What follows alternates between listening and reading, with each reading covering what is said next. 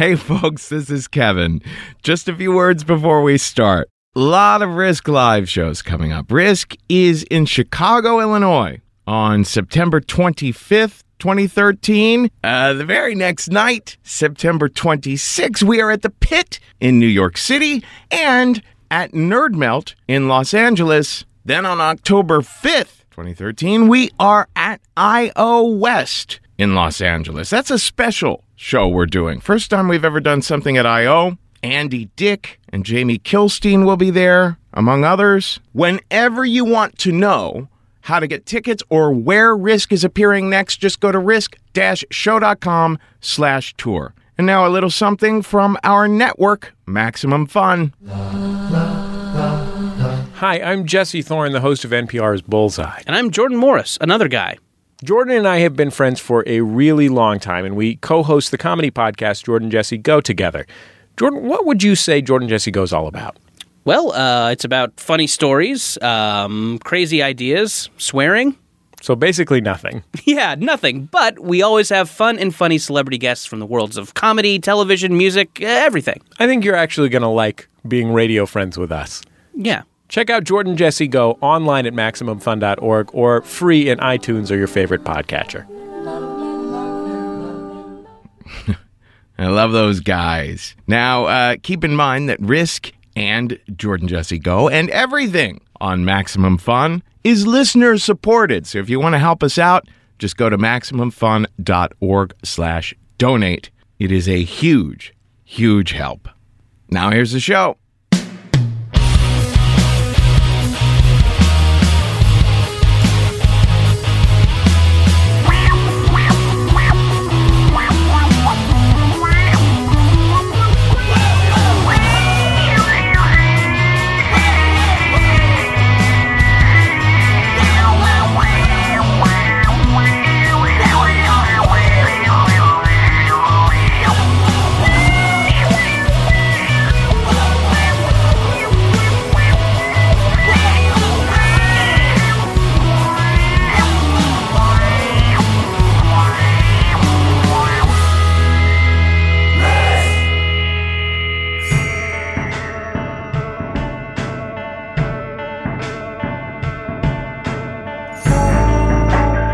Hello, kids. This is Risk, the show where people tell true stories they never thought they'd dare to share.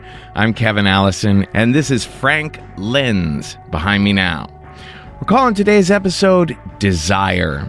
Two stories of people kind of wading into erotic waters, testing the temperature, seeing how well they feel they fit there. Second story will come from my friend, the Brooklyn-based artist Nayland Blake. But before that, we're going to hear from Amanda Egge, telling a story at the Risk Live show at the Nerd Melt Theater in Los Angeles. She is a writer, comedian, storyteller. You can find her at amandaegge.com. That's E-G-G-E. And without further ado, here she is now with a story we call Servant's Wages.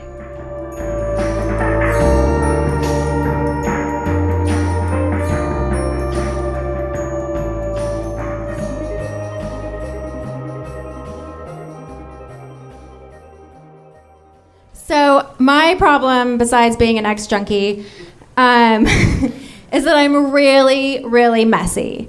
I am a total slob. When I first moved to LA, I was living in this studio apartment, and I just never cleaned. I didn't have a vacuum, so like once a year I would borrow a vacuum from like a neighbor and vacuum my floor. Like that's how, it was just disgusting, right? And I was like newly sober, and I just like hated cleaning. When I was on drugs, I was great at cleaning. It's so fun to clean on heroin. And coke, even better. Oh my God, my spices would be like in alphabetical order. It was amazing. But after I got sober, I hated cleaning. Like, I didn't even like doing the dishes, so I would just leave them in the sink, and then eventually they would get so gross that I would throw the dishes away. And so I started buying paper plates and cups because I knew I just couldn't even wash my dishes, which led me to believe that like my not doing coke is actually bad for the environment. So, anyways, this is the state that I was in, and it was bad. You know, I knew it was like bad for my life. Like I would like go out to bars and like drink Diet Cokes and bring drunk guys back to my apartment, and then they would like wake up in the morning and take one look around and like run. You know what I mean? And like obviously they would just like look around at this mess and be like, she is not wife material, and and it was affecting my life, you know, but I just couldn't bring myself to clean. And then around 2005, I read this article in Jane magazine. And it was about these girls who got guys to do things for free for them on Craigslist. Like make out with them, or give them massages, or clean for them. And I was like, oh my God, that's great. But I'm not gonna put an ad on Craigslist. And then like a month later, this guy emailed me on MySpace. His name was Michael, and he was like kind of goth looking and like had black hair, and he was skinny. And in his email to me, he told me that he wanted to be my slave. And I was like, what do you mean you want to be my slave? And he's like, I'm a closeted submissive, but I'm not into S&M sex.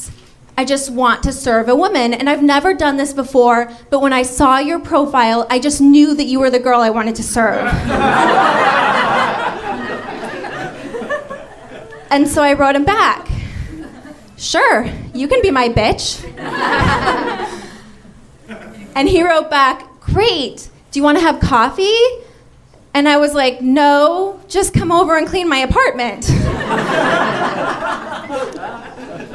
So I invited him over on a Tuesday, and he showed up, and he arrived wearing a suit. Like he was taking me to homecoming or something, except instead of a corsage, he had a red bucket full of cleaning supplies. And I could tell that he was excited by like just how messy my apartment was, because he was like salivating like a puppy, and he was like, you really need me.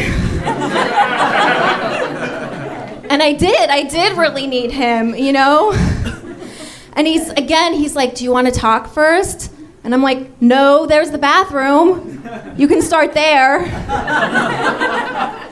And so he went in the bathroom and he started cleaning my bathroom, and I laid down on my bed like a modern day Cleopatra, talking on my Trio 650. And checking out other guys on MySpace. And, you know, he made his way from the bathroom to the bedroom, and he asked if, you know, what else he could do for me, and so I gave him my laundry to wash. And I thought, like, as I was giving him my laundry, like, I wondered if he would go in the laundry room and, like, do anything weird with my clothes, like sniff my underwear or try on my red velour sweatpants.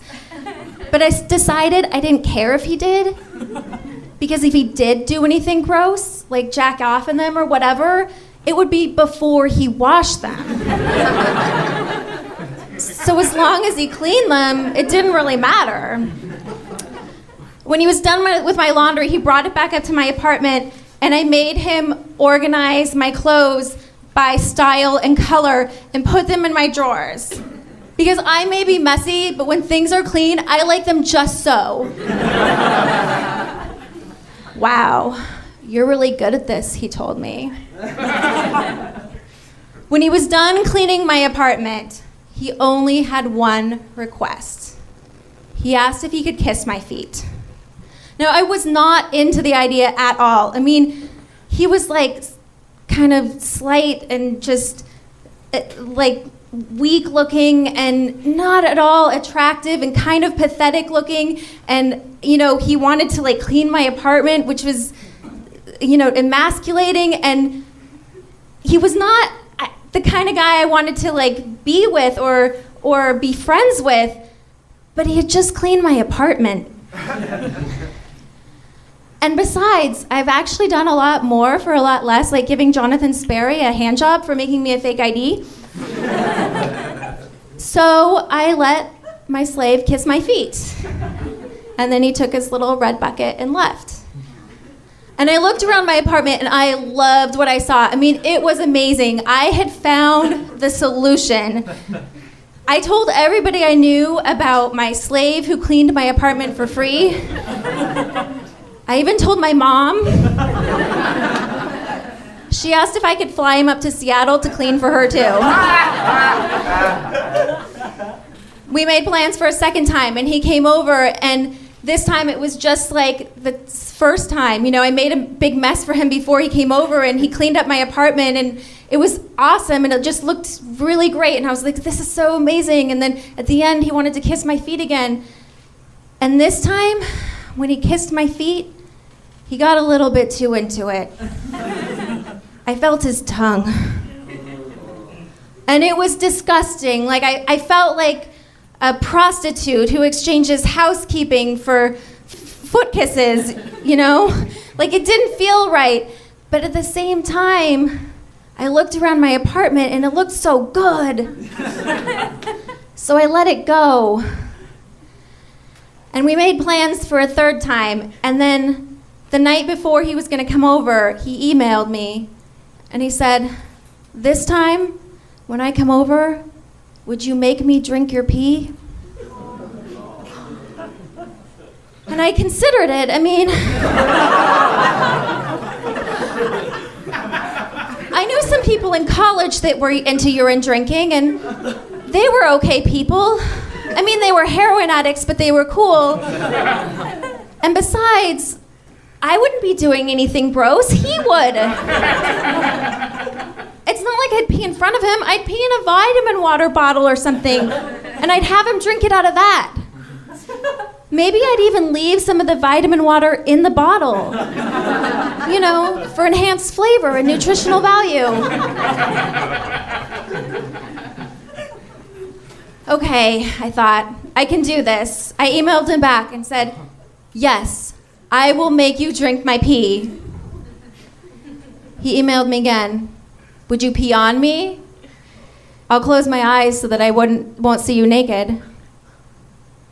I thought about it. I mean, I really wanted my apartment to be clean. It was messy already. It had been 2 weeks.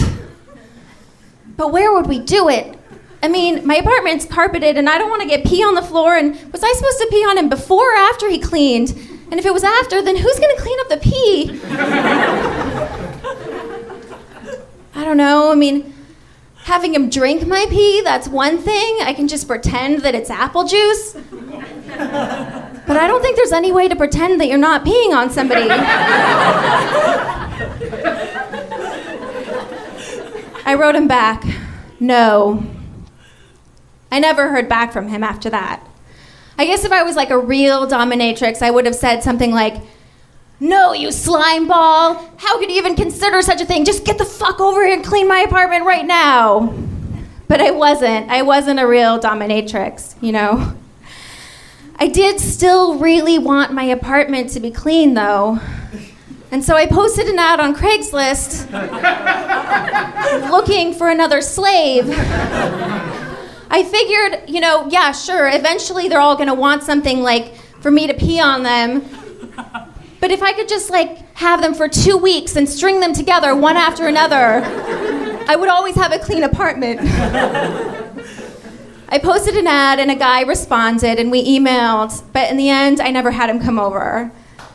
Because I guess I figured, you know, I'm not really a dominatrix, and I just pictured myself, you know, 10 years down the line in this vinyl cat suit with some guy on all fours scrubbing my apartment floor.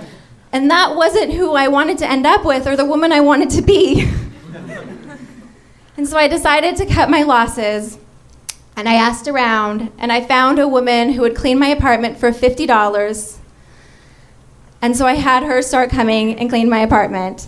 And ever since then, it's been pretty neat.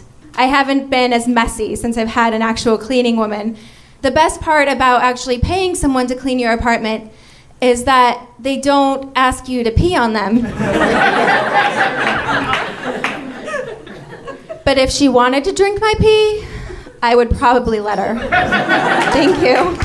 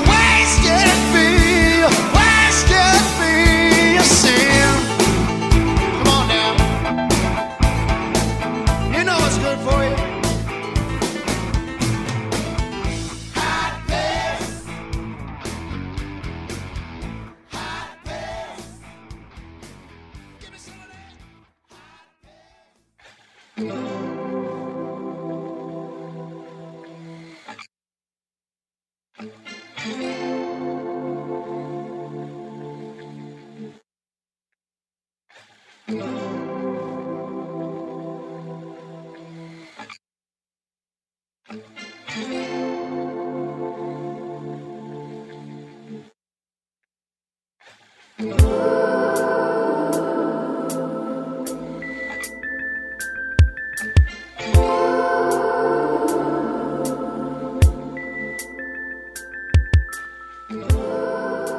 couple of years ago, I made the decision to attend New York's Black Party, which is one of the prime events in the gay leather calendar. It is essentially a day-and-a-half long dance party that takes place in a huge ballroom in the center of Manhattan. Guys save up their money all year and plan their outfits. I had never really thought much about going before, in part because as much as I like doing kinky things, I often found myself on the periphery of that community, however it was organized. And that's partially because of who I am. I've always been sort of larger. From adolescence, I was really hairy and never really identified with the kind of gym bunny look.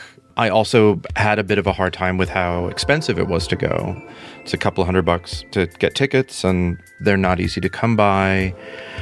And so the whole event felt a little strange to me, but I had a friend who had won tickets at an event and couldn't go and offered me their ticket, and so I decided to go.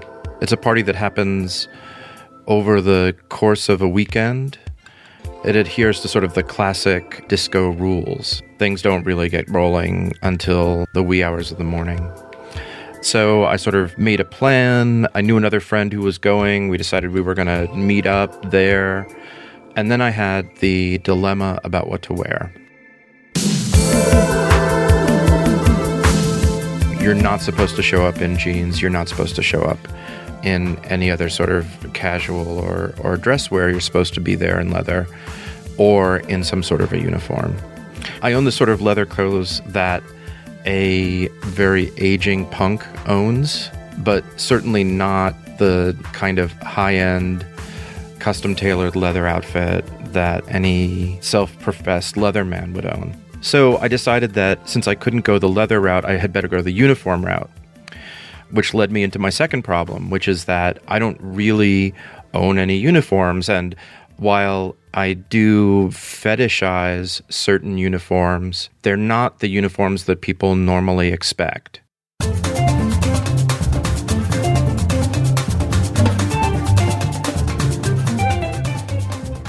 I can't carry off a cop uniform, for example, but I can carry off a rent-a-cop uniform. And there's a funny way that those are actually hotter to me. Security guys are hotter to me than policemen. I have some fireman gear, but not a whole lot. But I do have a complete DSNY, New York Department of Sanitation outfit. And that is the one uniform that I do fetishize. I mean, I'm a pretty schlubby guy, and I have a couple of the garbage men who work on my block are very hot as far as I'm concerned. And over the years, I acquired the patches and basically all of the gear that I needed to assemble garbage man outfit, which actually is harder than it sounds. In the wake of 9/11, the security around purchasing official versions of any of them became much more stringent. It actually is hard to go anywhere and just straight out buy a garbage man's outfit. It took some digging around, but I do have a complete uniform, and I decided that's what I was going to wear.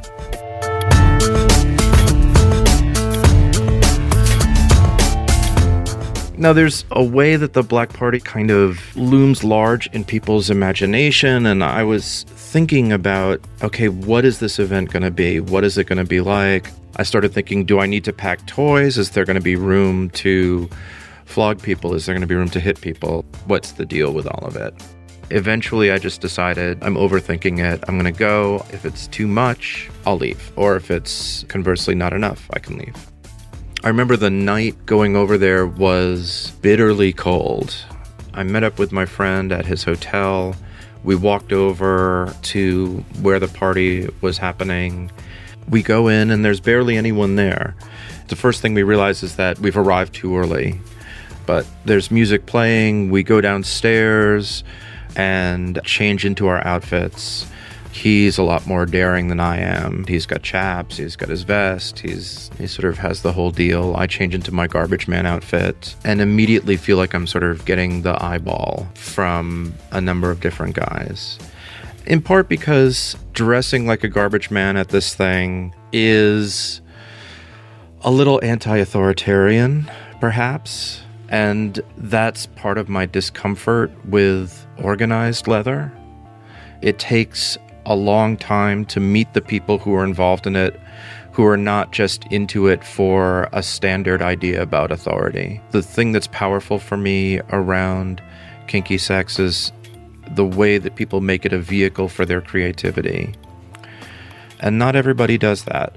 There are people who are involved in it as a way of reinforcing a kind of simplistic idea about who they are and about how the world works. And then there are people who are into it as a way of transforming the way that the world works. And those are the people that I gravitate towards and tend to feel are the most beautiful. First of all, I think I'm getting a certain number of people who are thinking like, okay, why is there a garbage man like wandering around in here? And then there's a certain number of them who have that slightly offended leather queen air. And the evening kind of goes on, and as the evening goes on, it gets more and more filled with people. I think one of the things that happens that I learned early on as someone who was looking for gay sex from an early age is that when you arrive in a location, you do reconnaissance. You check out the possibilities. You look where other people are going and you sort of circulate through the space. And so I start to do that. I'm not so interested in being out on the dance floor, although the dance floor is starting to fill up and it's starting to become this kind of mass of bodies. And for the most part, it's these very particular kind of buff, shirtless guys who have been working a long time on their muscles. When I first moved back to New York, I had a job for a while at the Chelsea Gym, which was in many ways the epicenter of the Chelsea boy movement. And all around the time for the Black Party and for the White Party later on in the year, we would have guys who would show up and just work out to make sure that they had their body in the right shape for the party. And I would be sitting at the desk handing them their towels and eating Krispy Kremes in an effort to unsettle them. These are the guys who, having successfully worked out, are now out on the floor, providing the show for themselves and for other people. The party itself has transformed the ballroom into a sort of elaborate jungle environment. There are areas that have tableaus with aerialists and different performers. There's a certain amount of kinky play, but it's almost entirely on the entertainment end. It's people in cages suspended over the crowd, or it's people off in an area hitting each other or piercing each other as part of the entertainment for the evening. At one point, I have a flogger with me and I pull it out and my friend wants to be hit a little bit and I start to hit him, and we realize really quickly it's completely impossible because by this point there's too many people walking around. You can't get a clear space. So the flogger kind of goes away and we continue to walk around. And I start to meet friends and I start to meet people from other parts of my life. I start to meet somebody who works in an office adjacent to where I was working at the time. Somebody who I've always had sort of a conversational relationship with, and he is with his boyfriend, who I also know. We chit-chat a little bit and then break apart and start to circulate around because we're not really there to hang out with each other. We're there to do something else, and we don't even really know what that is yet.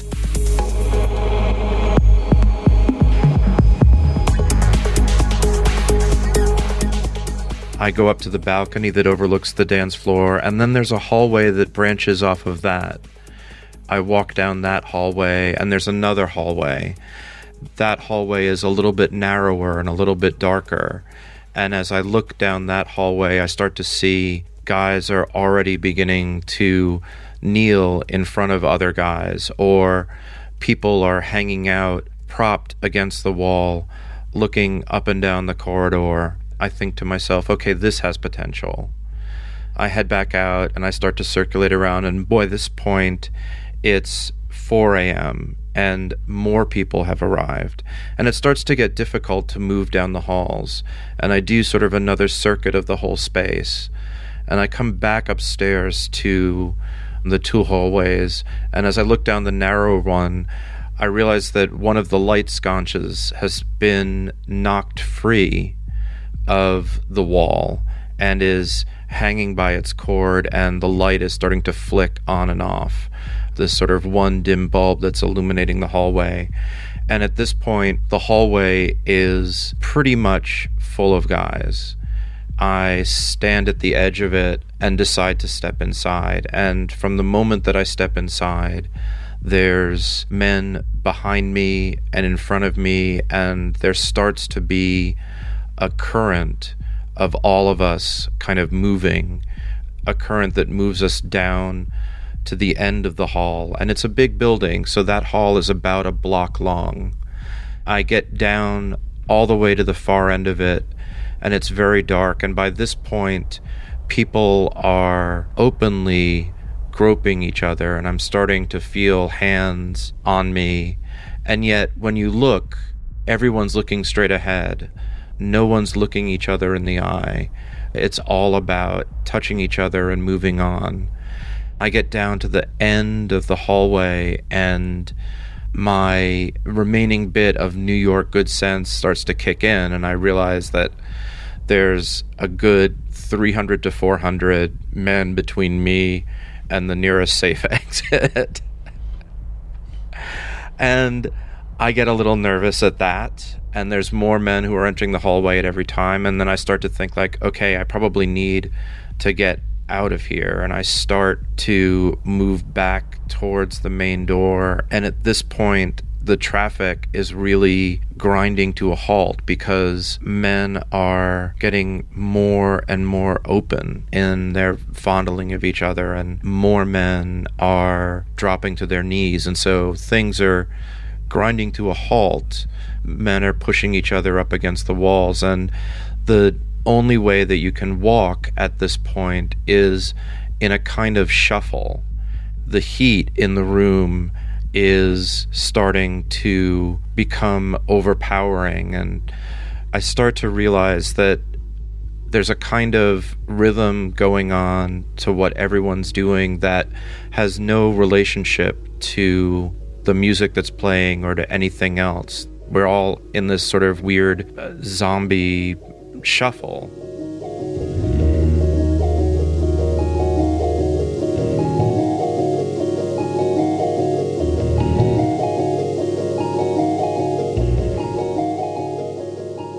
It's like the flipping of a switch, and a part of me recognizes that zombie feeling and thinks, yeah, that's hot. And all of us are there, sort of moving together and moving against each other, and I feel a hand grabbing for my belt. I turn around and a hand slips my fly down and fishes my dick out, and I feel someone's mouth on it. And I look down, and it's the guy who worked in the office next door. Behind him is his boyfriend, and his boyfriend has his hand on the back of his head, pushing him onto me. And I lean across him, and I put my hand on his head with his boyfriend's hand, and I lean over and grab his boyfriend's head with my other hand, and we start to kiss. And around us, we can start to feel this current moving men back and forth.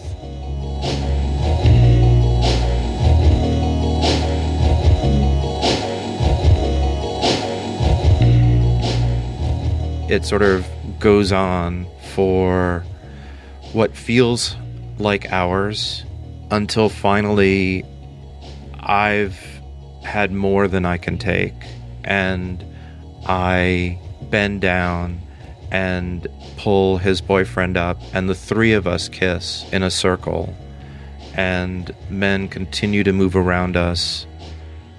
And one of the things that I realize is that this is the point of going to this party, that all of the times when I feel outside of these groups, outside of these authoritarian structures, outside of these organized communities, it doesn't really matter. What matters is that moment of absorption and connection, and at the moment that I'm absorbed into that contact with other people, then I've found a kind of home, a kind of peace. It's the thing that Carnival is supposed to do. It's the thing that festivals are supposed to do. It's the thing that Mardi Gras is supposed to do. We put on a costume and we dress as the thing we desire, and then we get our desires met. It's the moment at which our public selves fall away.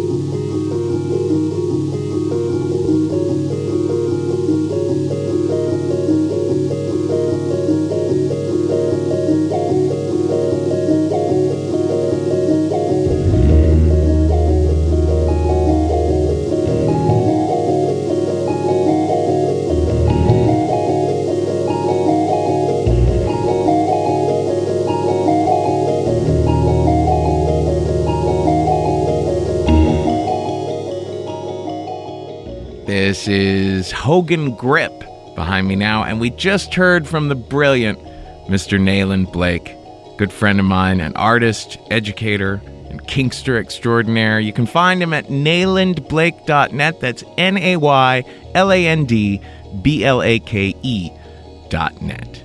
And just before that, we heard our good friend Tim Heidegger and his band, the Yellow River Boys, doing a song called Hot Piss. They have an album called Urinal Street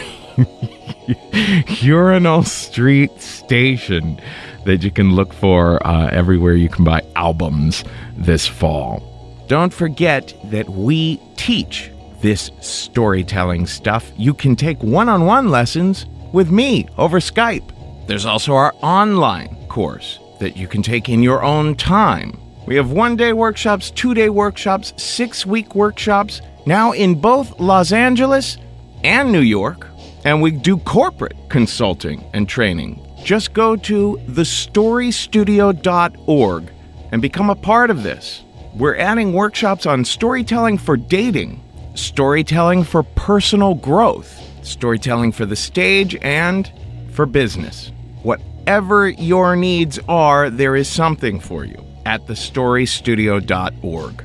We're on the hunt now for Halloween sorts of stories, ghost stories, stories about psychos, nightmares, near-death experiences. Whenever you'd like to pitch us, you can go to risk-show.com/submissions. Send us your story ideas, whatever they might be about. And become a part of the conversation of the Risk community. You can follow us on Twitter and Facebook at Risk Show. You can follow me on Twitter at @TheKevinAllison. You can donate to our cause at MaximumFund.org/donate. Just earmark your donation for Risk. You can find our classic episodes, the earliest ones, which are no longer available anywhere else. You can find them in the album section of iTunes for 99 cents each. And of course, our first 3 All-Star episodes are also there for $2.99 each. Just look up Risk on iTunes in the album section. And anything else you might like to know, just go to risk-show.com. Folks, today's the day. Take a risk.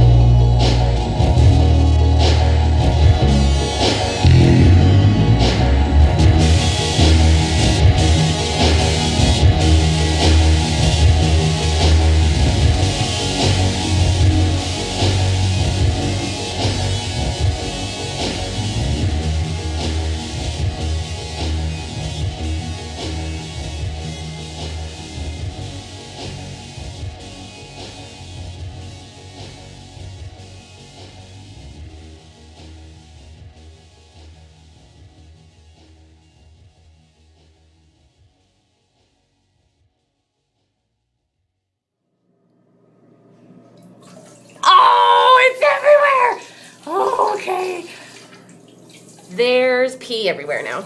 It's pee on my pants thing. It's just... Okay.